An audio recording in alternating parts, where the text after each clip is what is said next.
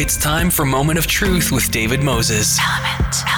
Element FM. Welcome to Moment of Truth. I'm your host, David Moses. You're listening to Element FM in Toronto and Ottawa. That's 95.7 in Ottawa, 106.5 in Toronto, and anywhere across the country. If you download the Radio Player Canada app and type in 106.5 ELMNT-FM or 95.7 ELMNT-FM and listen on your device of choice 24 hours a day, 7 days a week. Just also so you know, you can also go to our SoundCloud and listen to any of our previously recorded interviews that are posted there, as well as listen online at our website. It's a pleasure to welcome our guest to the show, Frank Scheck. He's a film critic and political columnist for The Hollywood Reporter. Frank, welcome back. Thank you. So, Gone with the Wind. Yeah. Is it going to be gone? No, it will never be gone. Gone with the Wind is actually the most successful movie in film history. If you adjust for inflation, it's beloved. It's controversial. Yep. It will probably, it will almost definitely from now on require certain context when it's shown, but it will never disappear. What makes it one of the greatest films? Well, it was Hollywood at its best. It was a tremendous. First of all, it was based on a huge best-selling book. The production standards were absolutely impeccable, first rate. Yeah, it's a wonderful romantic melodrama. Star power that was incredible at the time. You know, there was a massive call for Clark Gable to play Rhett Butler and an international search for an actress to play Scarlett O'Hara. It was just a huge movie of its time, and it's been re-released periodically ever since. When it was shown on broadcast television for the first time in 1976, it was and remains the highest rated film ever shown on television. Wow. So audiences are not going to abandon it completely. Yeah. But it does require some historical context. Right. And I guess that's something that's new that's going to be added at this point in time. Yeah. Yeah. I mean, there have always been, contextual things along the way. But in the wake of recent events and our increased awareness of racial intolerance, yes, I think the film will have to come with certain explanations, much in the way that, the D.W. Griffith film, whose title is escaping me at the moment, requires that kind of context now. One of the things you pointed out was the production quality and the star power. Certainly, you can't, as you say, the production quality is amazing in the film. It is a beautifully shot and produced film for sure. Just from that perspective, it ranks it high up there amongst some of the great films right there, would you say? Absolutely. It also won 10 Academy Awards, which was the most that a film had ever won up until that point, including Best Picture, Best Director, Best Actress. And now, is there not, was a black person won an award for this film as well, was it not? Hattie McDaniel was the first black person to win an Academy Award. She won Best Supporting Actress. And another black woman did not win an Oscar for another 50 years when Whoopi Goldberg won for Ghost. Wow. It took half a century. And of course, that's part of the concern as well, right, about the film is that, the calls for eliminating the film really kind of brought that into context to say, well, someone of color did win an award from this film as well for their role in the film. Yeah, although ironically, she was not allowed to attend the premiere in Atlanta of the film. That's right. Which attracted some 300,000 people. Yes. And she had to sit in a segregated area of the audience during the Academy Awards. Yeah. What is your sense of that in terms of looking back at the film? Because, there's always a debate around things where it comes into light, where there is something about either a character or a film or a statue or these things, they should be removed or they shouldn't be removed, or buildings should be destroyed that have housed, for instance, in Canada, residential schools. But if we eliminate them, then we're eliminating that history and not making people remember that past. What is your sense about that, what you just mentioned in connection with Gone with the Wind? How do you think that should be rolled into this or are packaged with it?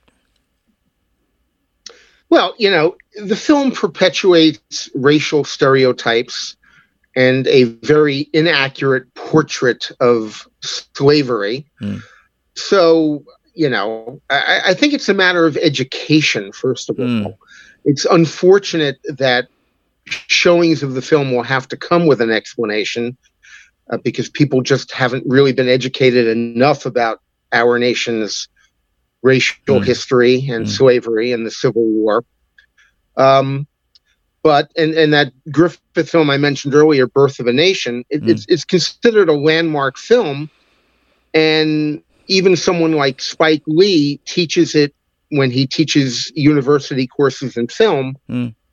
But it requires a lot of context. So right. I imagine when HBO Max resumes showing Gone with the Wind, and they've said they will, it will come with an introduction that just explains that what you're about to see is a reflection of the period in which it was made, which reflected less than enlightened racial attitudes. Right.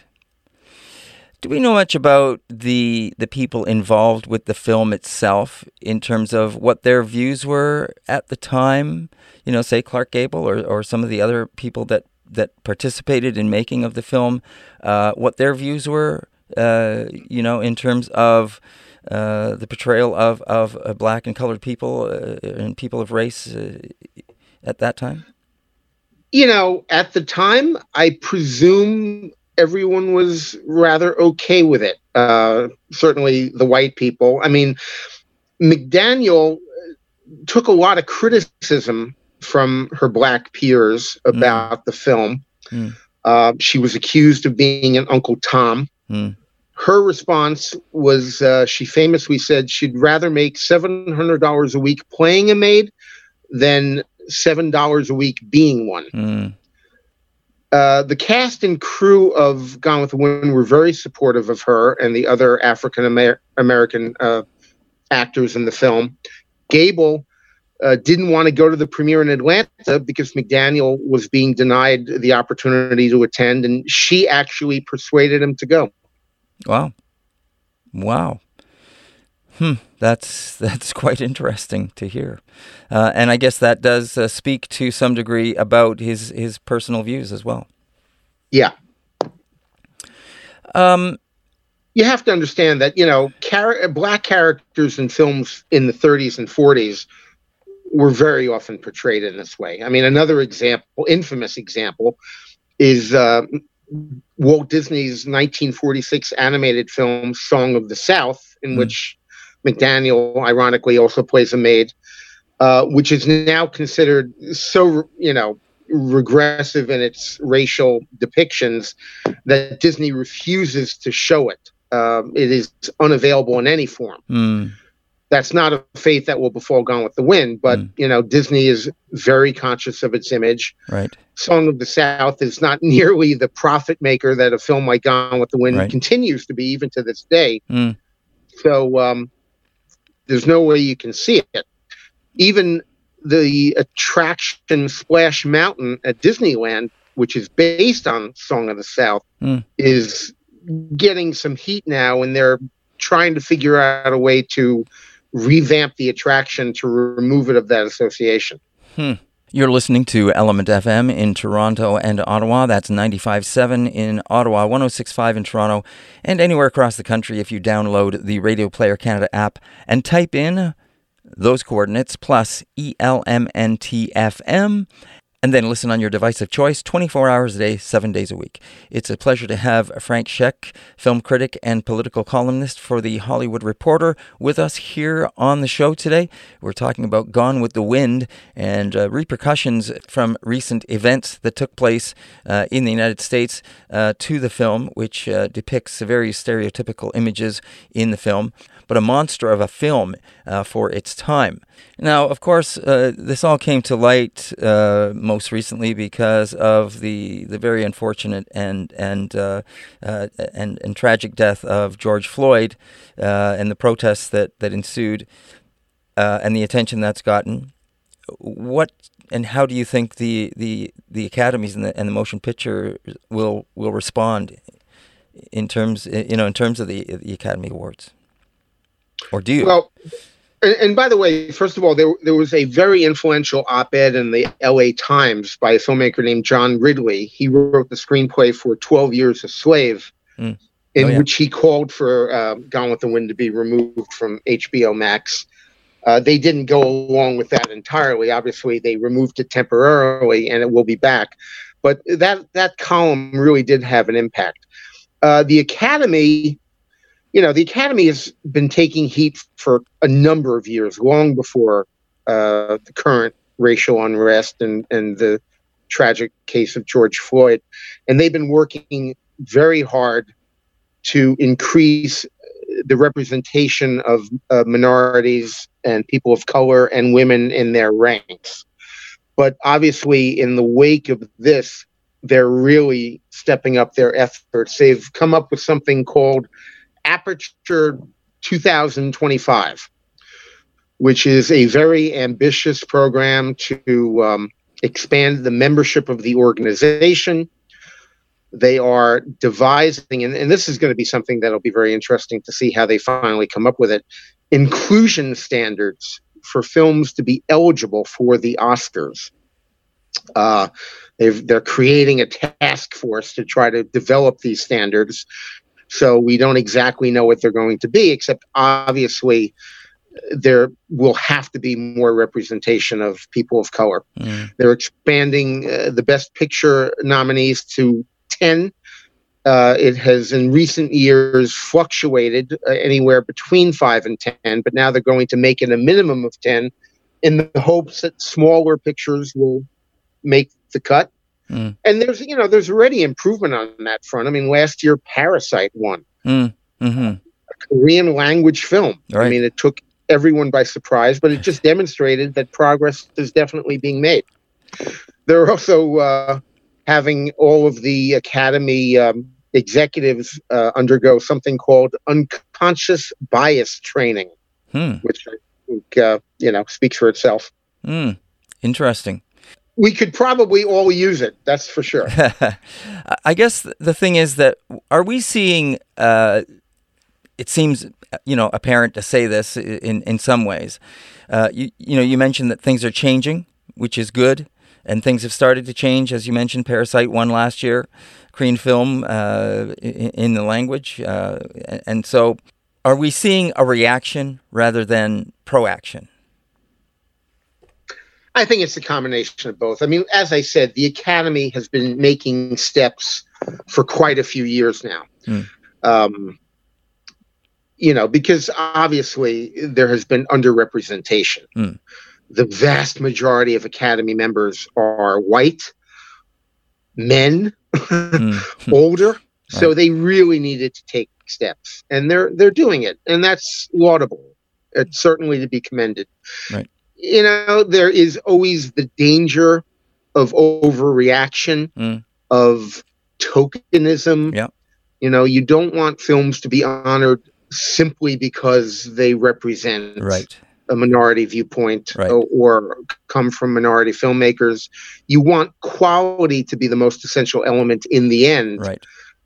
But you have to walk that fine line and try to find a balance.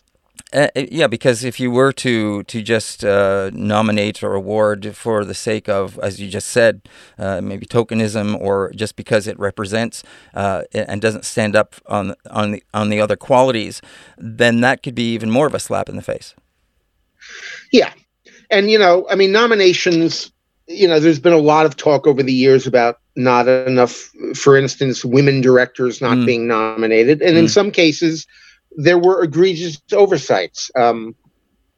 But it also reflects the fact that there are not enough women directors.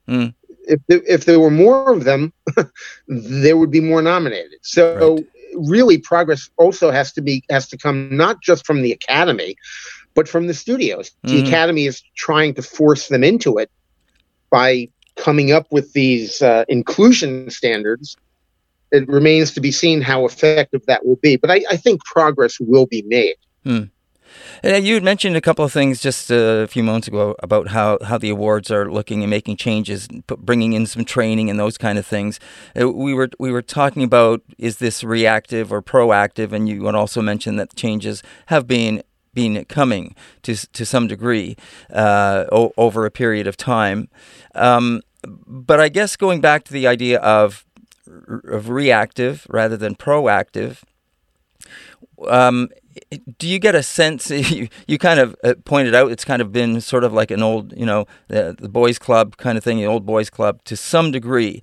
But I guess when we look at the arts, and I guess it's like any other business, it is a business, there is favoritism, there is people lobby better than others, et cetera, et cetera. Money plays, I guess, a role in all of this as well. A very big role.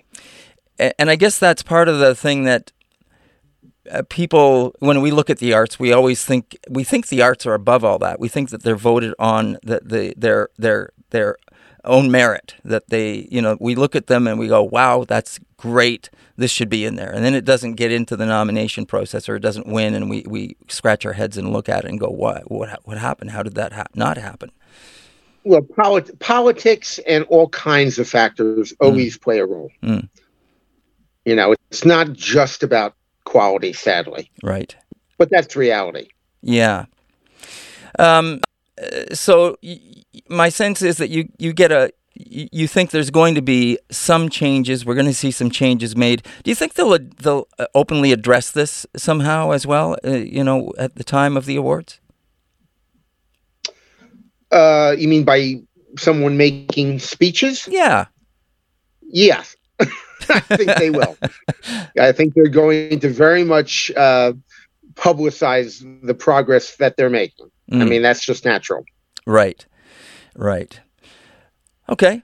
Frank, it's been a real pleasure speaking with you. Is there anything we've missed about this that we haven't touched on that you think is important to mention?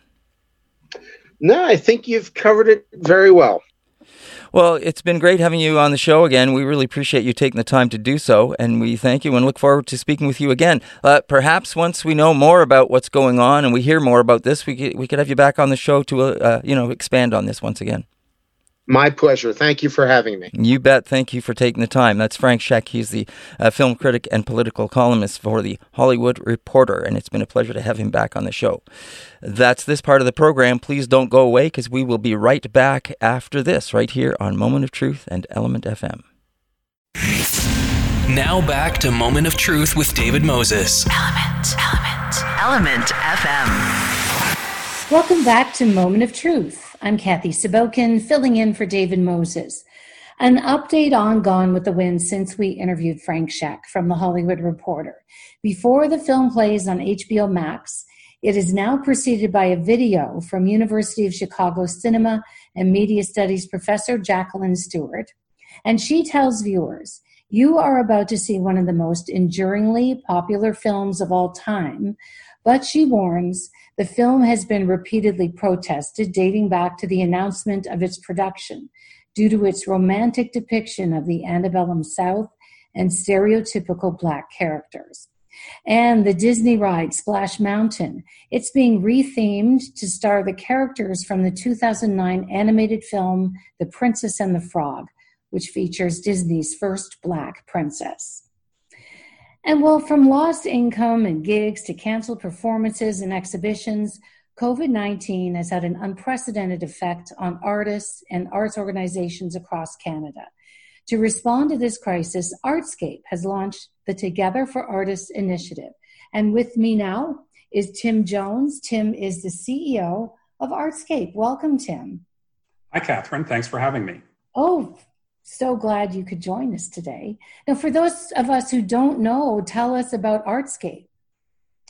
Artscape's a 33-year-old not-for-profit organization, and our mission is to make space for creativity and transform communities. Many people sort of in Toronto would know Artscape through our 15 different creative hubs, and they provide a mix of rehearsal, performance, exhibition, and artist workspace, as well as kind of affordable housing for artist-led families, and a range of other kind of programs and services that are all kind of designed to help artists to thrive. And who might become a part of Artscape? Well, we serve about 10,000 creatives sort of on any given year. Sort of they might be tenants, they might be members of our Launchpad facility, they might be owners, sort of because we have a number of affordable ownership programs, or participants in some of our learning programs and other kind of entrepreneurship development initiatives. So there are lots of different ways that we support creative people, and thousands of people who either come through our doors or are supported through our programs and services on an annual basis. And how does an artist become a part of Artscape? Well, generally they kind of they apply for a space. They might kind of enroll in a program, sort of, or take advantage of one of our. There are 42 different performance, exhibition, and event spaces within our portfolio of properties. So there are lots of different ways that people kind of plug in, and generally it's by application, sort of, or by signing up. I see. Can you give us an example of a couple of Artscape projects? So people sort of may know kind of Artscape Witchwood Barns, St. Clair and Christie, which is kind of one of our community cultural hubs, or Daniel Spectrum in Regent Park. Artscape Young Place, sort of, both are great. Artscape Young Place, sort of in the West Queen West area. We've also been part of we're an anchor tenant and development partner in the Distillery District, and we've played a big role in the emergence of the West Queen West area as a center for art and design in the city. Those are big. They're huge. Now, are you supported by the city, Artscape? Most of the income that we generate is self-generated. So we're a social enterprise, which means that we're in business to make the world a better place. And it's part of our sustainability model. So that where people pay rent for our properties, for example, it's typically less than 60% of the market rates for commercial spaces, or in the case of affordable housing, it's kind of either rent geared to income or below market, and that helps sustain us.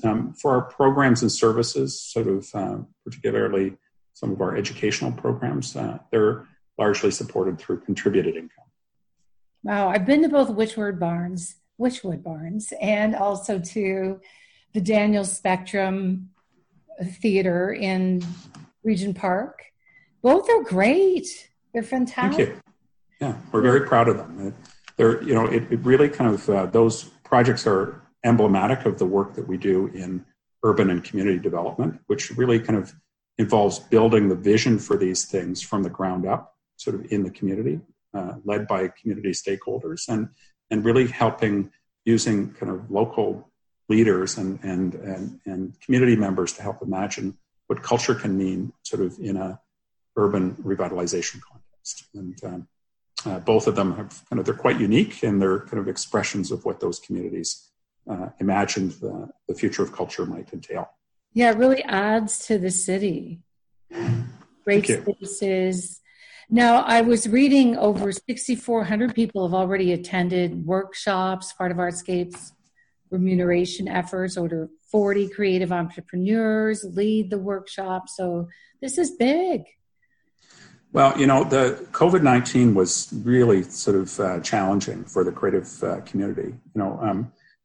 Creatives kind of rely on kind of obviously the gig economy sort of, and many of them are also supplementing their work through the service economy, sort of, and with the collapse of both of those things, people immediately felt sort of impact. And we started surveying in the weeks after the lockdown our tenants, members, and owners, and learned that 80% of people reported having lost most of their income, and 40% of the people we're supporting were within weeks of needing support from food banks.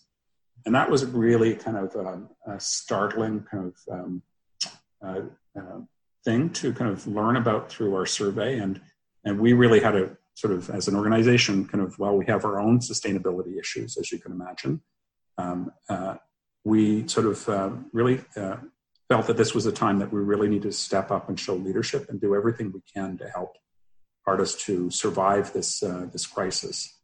And so part of that is kind of around kind of helping people generate more income. And so the programs that you're referencing, delivered through our Launchpad sort of Art and Design Entrepreneurship Center, sort of have gone online. Sort of, as you noted, with 6,400 people kind of in the first several months kind of engaged in those programs. And part of that work was about helping people figure out how to pivot into online sales and figure out new ways to make money, kind of even in a place where people couldn't gather or kind of buy goods and services in the normal ways that they do. We also kind of had a big focus on health and wellness, sort of, and some mental health support. So different programs, and they're all available thanks to our donors and supporters, available free. And they're actually being taken up not just here in Toronto, but nationally and to some extent internationally as well. Now, is the Launchpad Learning Online, is that part of the Together for Artists initiative? It's one of the components of it. Sort of, we kind of looked at the kind of range of different things that we wanted to, or thought we could do, we were best poised to deliver, sort of, and given that sort of, we had a lot of staff who were not needed in some of the areas because of the lockdown, whether it's our facilities were shut down or kind of we couldn't host events in any of our event venues. And we kind of redeployed a good number of those folks to help build these new programs and services rather than laying people off. And it's how we've been able to deliver both the Launchpad Learning program, as well as kind of, there's been a big effort around advocacy around some of the government programs to ensure that our tenants and owners are eligible for some of the federal relief programs that are coming down the pipe. We've also kind of engaged in sort of finding new ways to help artists generate sort of income, and the Essential Canvases program, sort of by our division called Artscape Atelier, is helping to do that. So there's a lot of different initiatives sort of that kind of are rolled up into this Together for Artists campaign. And we're really thrilled to kind of tell your listeners that there's been a lot of interest and support from our donors and from governments in helping the creative community get through this really challenging time. Yeah, who are some of your partners? Who's helping support right now? Well, sort of, for example, I'll talk just for a few minutes about our Artscape Atelier program. And one of the things that kind of we recognize is that, in a crisis like this, kind of where, a year ago we were celebrating the Raptors victory with 2 million people flooding into our streets. Today, that looks like a public health nightmare, and our sense of public space is completely different. This is a time when kind of people really need kind of artists more than ever, actually, when you think about it, kind of when it comes to expressing kind of solidarity and building a sense of hope and inspiration for a new and better future. It's artists who are often leading the way in those kind of areas. And so through our Atelier program, we've partnered with urban developers, as well as business improvement areas, through a program to commission artists to kind of deliver, think of the city as a canvas, sort of think about billboards and construction hoarding and kind of decals that might be on the sidewalk to sort of to promote social distancing, and kind of sculptural installations and different ways of actually bringing the city back to life, helping with our recovery.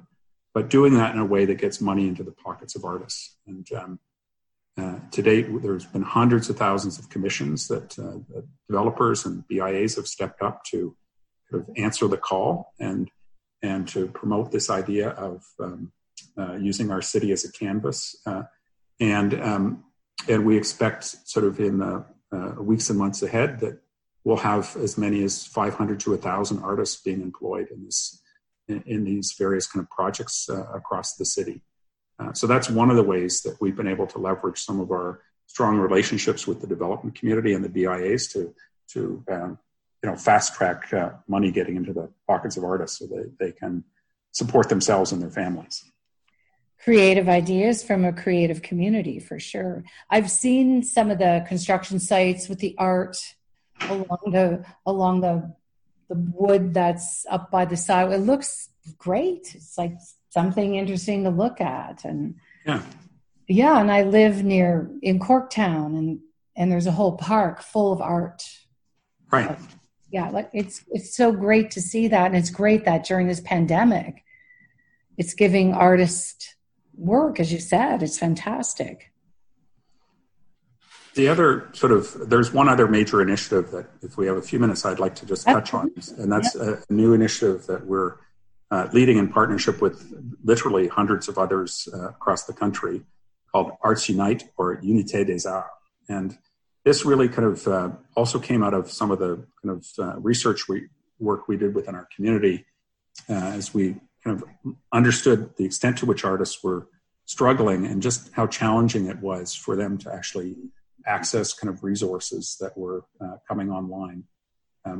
We, as well as the Toronto Arts Council, Ontario Arts Council, CBC, and others, started kind of sending out lists of links to different kind of programs and services. And we heard kind of back quite quickly from our community that people were overwhelmed to get an email with 80 different links on it, grant programs and different services and support. And people didn't know how to make sense of a lot of this stuff. So we've created a new online wayfinding platform that's meant to kind of centralize sort of access to all of this information, but not simply to be an information hub, to really help artists kind of navigate or wayfind through not just kind of funding kind of and grants, but also kind of things like how do you kind of plug into food banks and sort of mental health support, and kind of where do you connect for jobs and gigs, and what are some of the kind of learning opportunities that you can take up to help with e-commerce and that kind of thing. So we've really tried, with Arts Unite, it's become a national program supported by RBC and some other donors as a way to kind of actually help artists, the creative community, better be able to kind of understand what's out there and how to plug into it. So we're really proud of that kind of new program, which actually just launched officially this week, just a few days ago. Yeah, I was going to ask if there's anything beyond Toronto. And so Arts Unite Unité des Arts really is a national program. It's really kind of it's a sector-led initiative. So while we incubated it, it's really going to be kind of managed by and for the creative community across the country. And it's sort of the 1.0 version was released this week, but in the weeks and months ahead, we see hundreds of other partners, funders, governments, kind of other arts service organizations, trade associations, all kind of chipping in to kind of create a central kind of database of kind of resources, programs, services, and support, so that even sort of should there be a second wave and even beyond, that we've got a new way to help artists kind of to support artists to help them to thrive. It's great thinking ahead. Hopefully we won't have a second wave, but yeah. Now, if there is an artist out there listening and they want to get plugged into all of this, what do you suggest? Where can they find you? Certainly it would make a whole lot of sense for them to visit artsunite.ca, which is our new wayfinding service, to figure out just what's out there and how to plug into different kind of resources. One of the things that we're trying to do through that platform is really create equitable access. And sometimes people kind of, you haven't applied for a grant before and you don't know the ropes, or you don't have the relationships, or you think it's not for you. we're really looking to kind of help people through the journey that they need to go on. Maybe they're going to a food bank for the first time and they're apprehensive about that. There'll be resources on that platform that will help people kind of get through some of those things. And so that might be a first place to start. You might also want to sort of, artists might also want to check out our free learning initiatives through Artscape Daniels Launchpad.ca. If you visit our website, you'll hear about some of the event facilities. There are lots of different ways to plug in, and our website, artscape.ca, is kind of a great place to get a lot of that sort of information. Well, Tim, thank you so much. You're doing amazing work. Thank you. Well, I really appreciate your interest in it and helping us get the word out. I think we all have an interest in making sure that our creative people can thrive, not just during the pandemic, but into the future. They're what helps to make our cities so amazingly rich and diverse and successful. And now is the time that they need our support so that they can continue to sustain and enrich all of us. So thank you again for your interest in helping us get the word out about this. Oh, my pleasure. I go to tons of plays, art galleries. I love supporting artists, and it would be a pretty boring world without art. Yes, it would. Wonderful. My guest, Tim Jones, CEO of Artscape, which has launched the Together for Artists initiative. You've been listening to Moment of Truth. I'm Kathy Sabokin, filling in today for David Moses. And you're listening to 106.5 Element FM in Toronto, 95.7 in Ottawa. Now back to Moment of Truth with David Moses. Element FM. It is a great pleasure for me to welcome our next guest to the show, someone I've known for quite a while and someone who has just had a new appointment to a very, very, very nice position, I might add. Naomi Johnson joins us online as she is the new executive director of Imaginative. So, Naomi, congratulations. Thank you, Niama. It's been wonderful joining this team, and it's been fabulous. That's great. Now, a little bit more about Naomi. So, first of all, she is from the Six Nations of Grand River Territory. She's Mohawk, Bear Clan. She has a BFA honors in visual arts from York University. Woohoo, my alma mater. I also have a BFA, but it's from theater, so from York. So, congratulations. And she also has a diploma in cultural resource management from the University of Victoria. And prior to Naomi's being appointed to executive director, which started on June 1st. Yeah, absolutely. Like part of the, I guess the deal with this gig was I had a great opportunity for a year prior to be trained in the job with Jason Ryle, the outgoing executive director. And I say it often, I never would have said yes if that had not been the case, because it was quite a daunting position to undertake. And it's been an absolute pleasure and joy working with Jason over the year. And he's not going anywhere. We still have him at hand for nice. When we need him. And I have to absolutely state that's been unprecedented. And I think the right way to go about doing things. So I just had to say that about Jason. No, absolutely. I mean, he's been there for, I guess, over 10 years or about 10 years in that position. Yeah. Yes. Yeah. So you said it was daunting. It's a daunting task. What makes you say that? we often joke, I don't want to mess it up, right? You just want to do it right and well. And I think just taking on any kind of executive director position is one that can, it's an important, vital role, and you have a lot of people counting on you, and you just really want to do it well. Yeah, no. Now, Naomi, of course, you're not coming into this position green, as you say. You were there as I think associate director, yes. Right, for the time when you were studying with Jason, and prior to that, of course, you worked with the Woodland Cultural Center. Yeah, so that was like kind of like my first love in a way. I was at Woodland for quite a number of years. Started as a summer student, and then what so often happens with Woodland is you just keep coming back to the place. And eventually, I served as artistic director there for 7 years, and then co-executive director for just under a year. Yeah, and of course, for people that are not familiar with the Woodland Cultural Center, it is the old Mohawk Institute that was from the Six Nations area, located in Brantford, but was given back to the community, in the 90s? Is that, Naomi, was it? It was given back in 69. Okay. Actually. And then in 1972, it reopened as a cultural center. Right, which was the old residential school, and given back, as we say, as a place for the community to use, and as a cultural center. It has both. It has performances, brings in performances, and also has the museum where people can go and visit and learn about history there. Yeah, I was thinking about this morning. Is I don't think anybody ever wakes up or dreams about as a young child being a arts administrator. I don't think. And I was just thinking, how do you get to these places? But for myself as an individual, I've always loved the arts. I always thought that's kind of what I was going to end up doing as a practice, was being an artist. But life just kind of takes you down these paths, and different opportunities arise, and then you find you have an affinity for certain things. And I think where my passion does truly lie, and where I find joy, is in creating opportunities for Indigenous artists.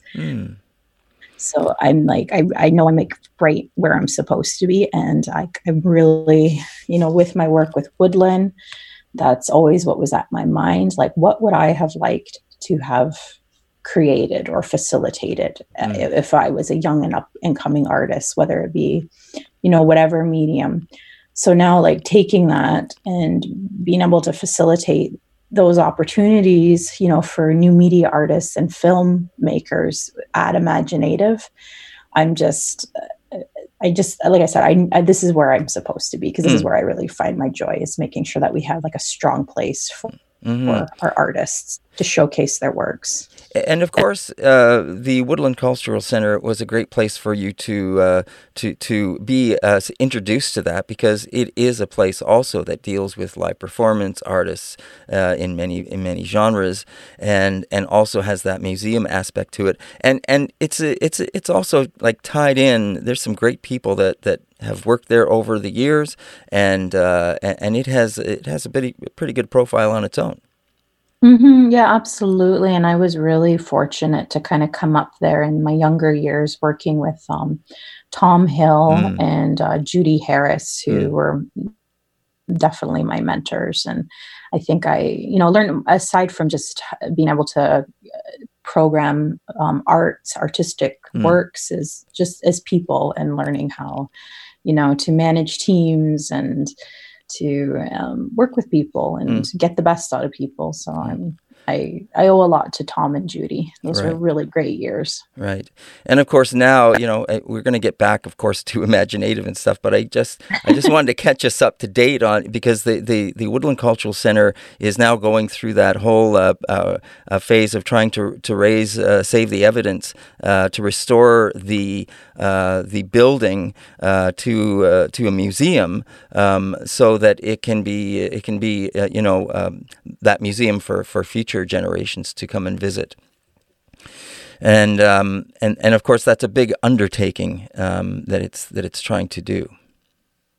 Yeah, I think the kind of the beauty and the unique thing about Woodland itself is that it was an opportunity for a community to get a place that had quite a lot of trauma associated, not only for the community that lived right directly there, but if you look at the broader scope of this country, here we have a place that the community was going to be able to dictate what the message was and what the histories were, and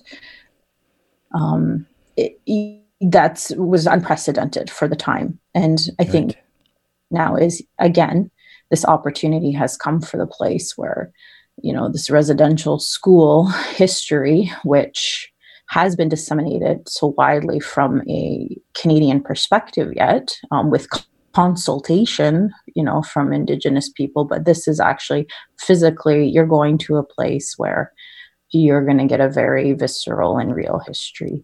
Yeah. And, but there's still, the center there, the Woodland Cultural Center. Yeah. And that is, showcasing our history before residential school. It's showcasing our contemporary practicing artists today across all disciplines.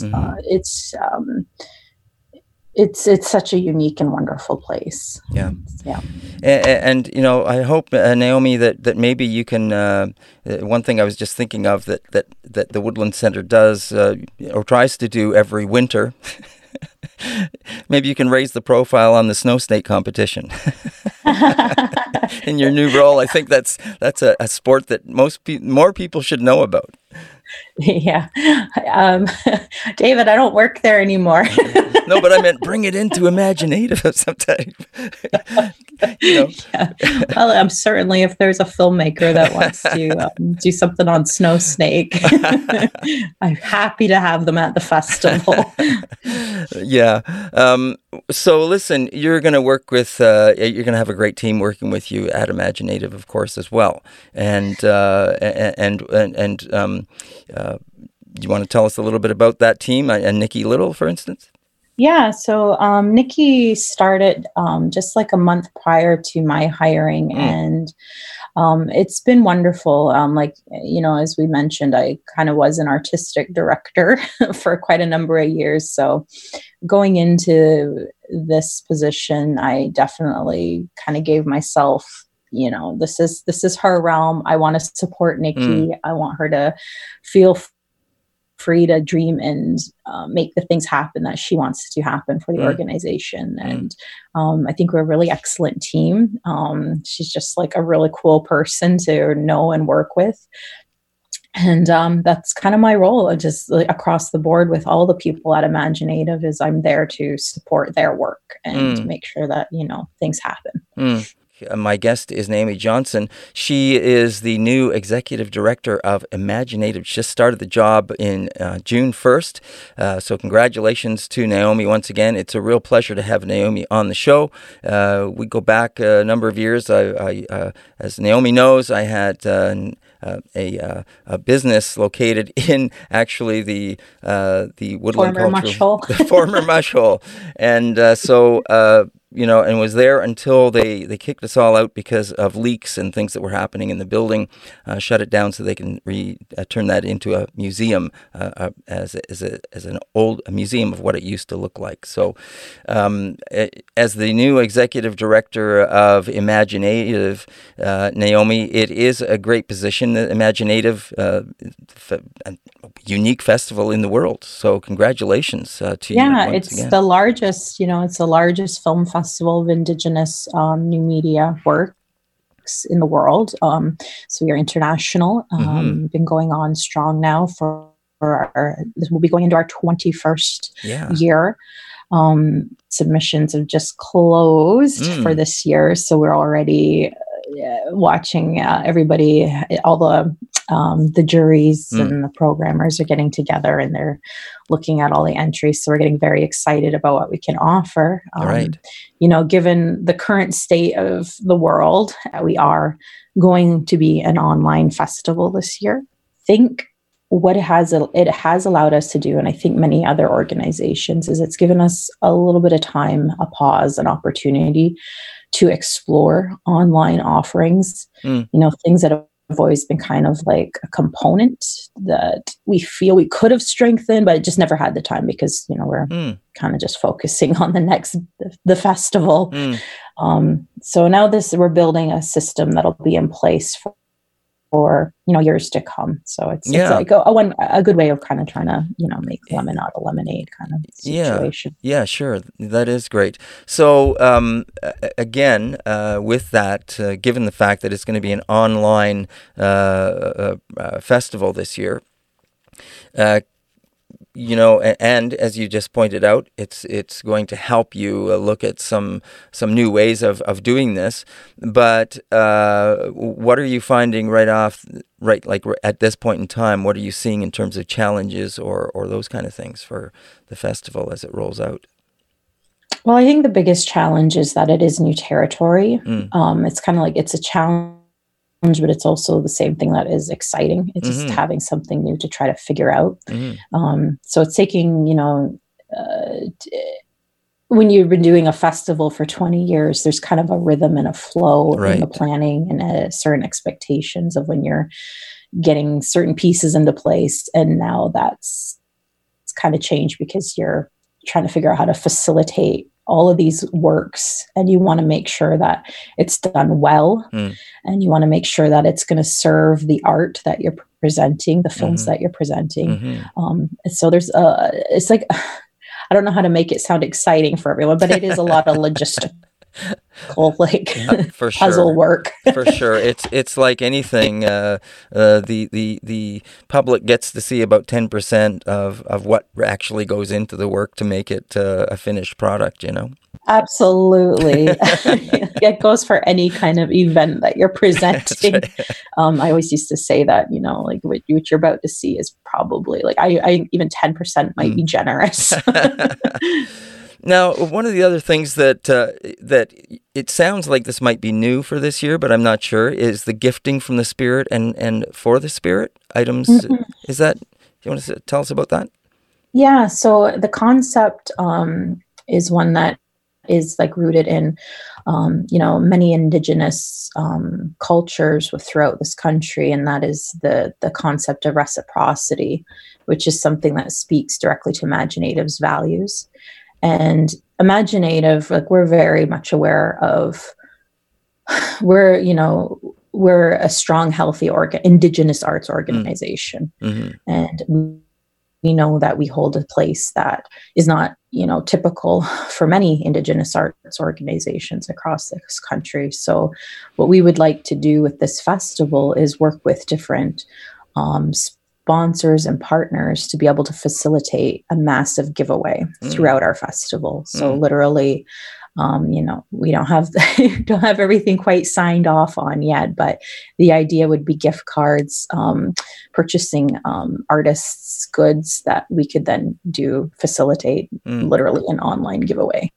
That's great. We look forward to hearing more about that, and if we can be of assistance here, we'll be happy to do so. I'll have my people call you. Okay, yeah. Right. I'd say let's do lunch, but we can't do that right now. So,